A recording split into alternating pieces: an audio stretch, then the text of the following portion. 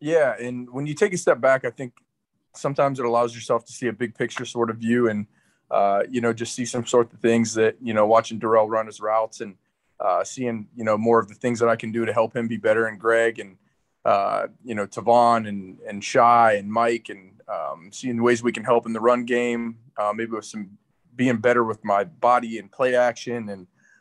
be able to get more depth in certain things, and that way we can help out a line. I mean, I think everything's tied together, and the more that we can work together and help each other out offensively, the better we can be, the more dynamic we can be, and then seeing things that we're doing offensively that we can complement. And so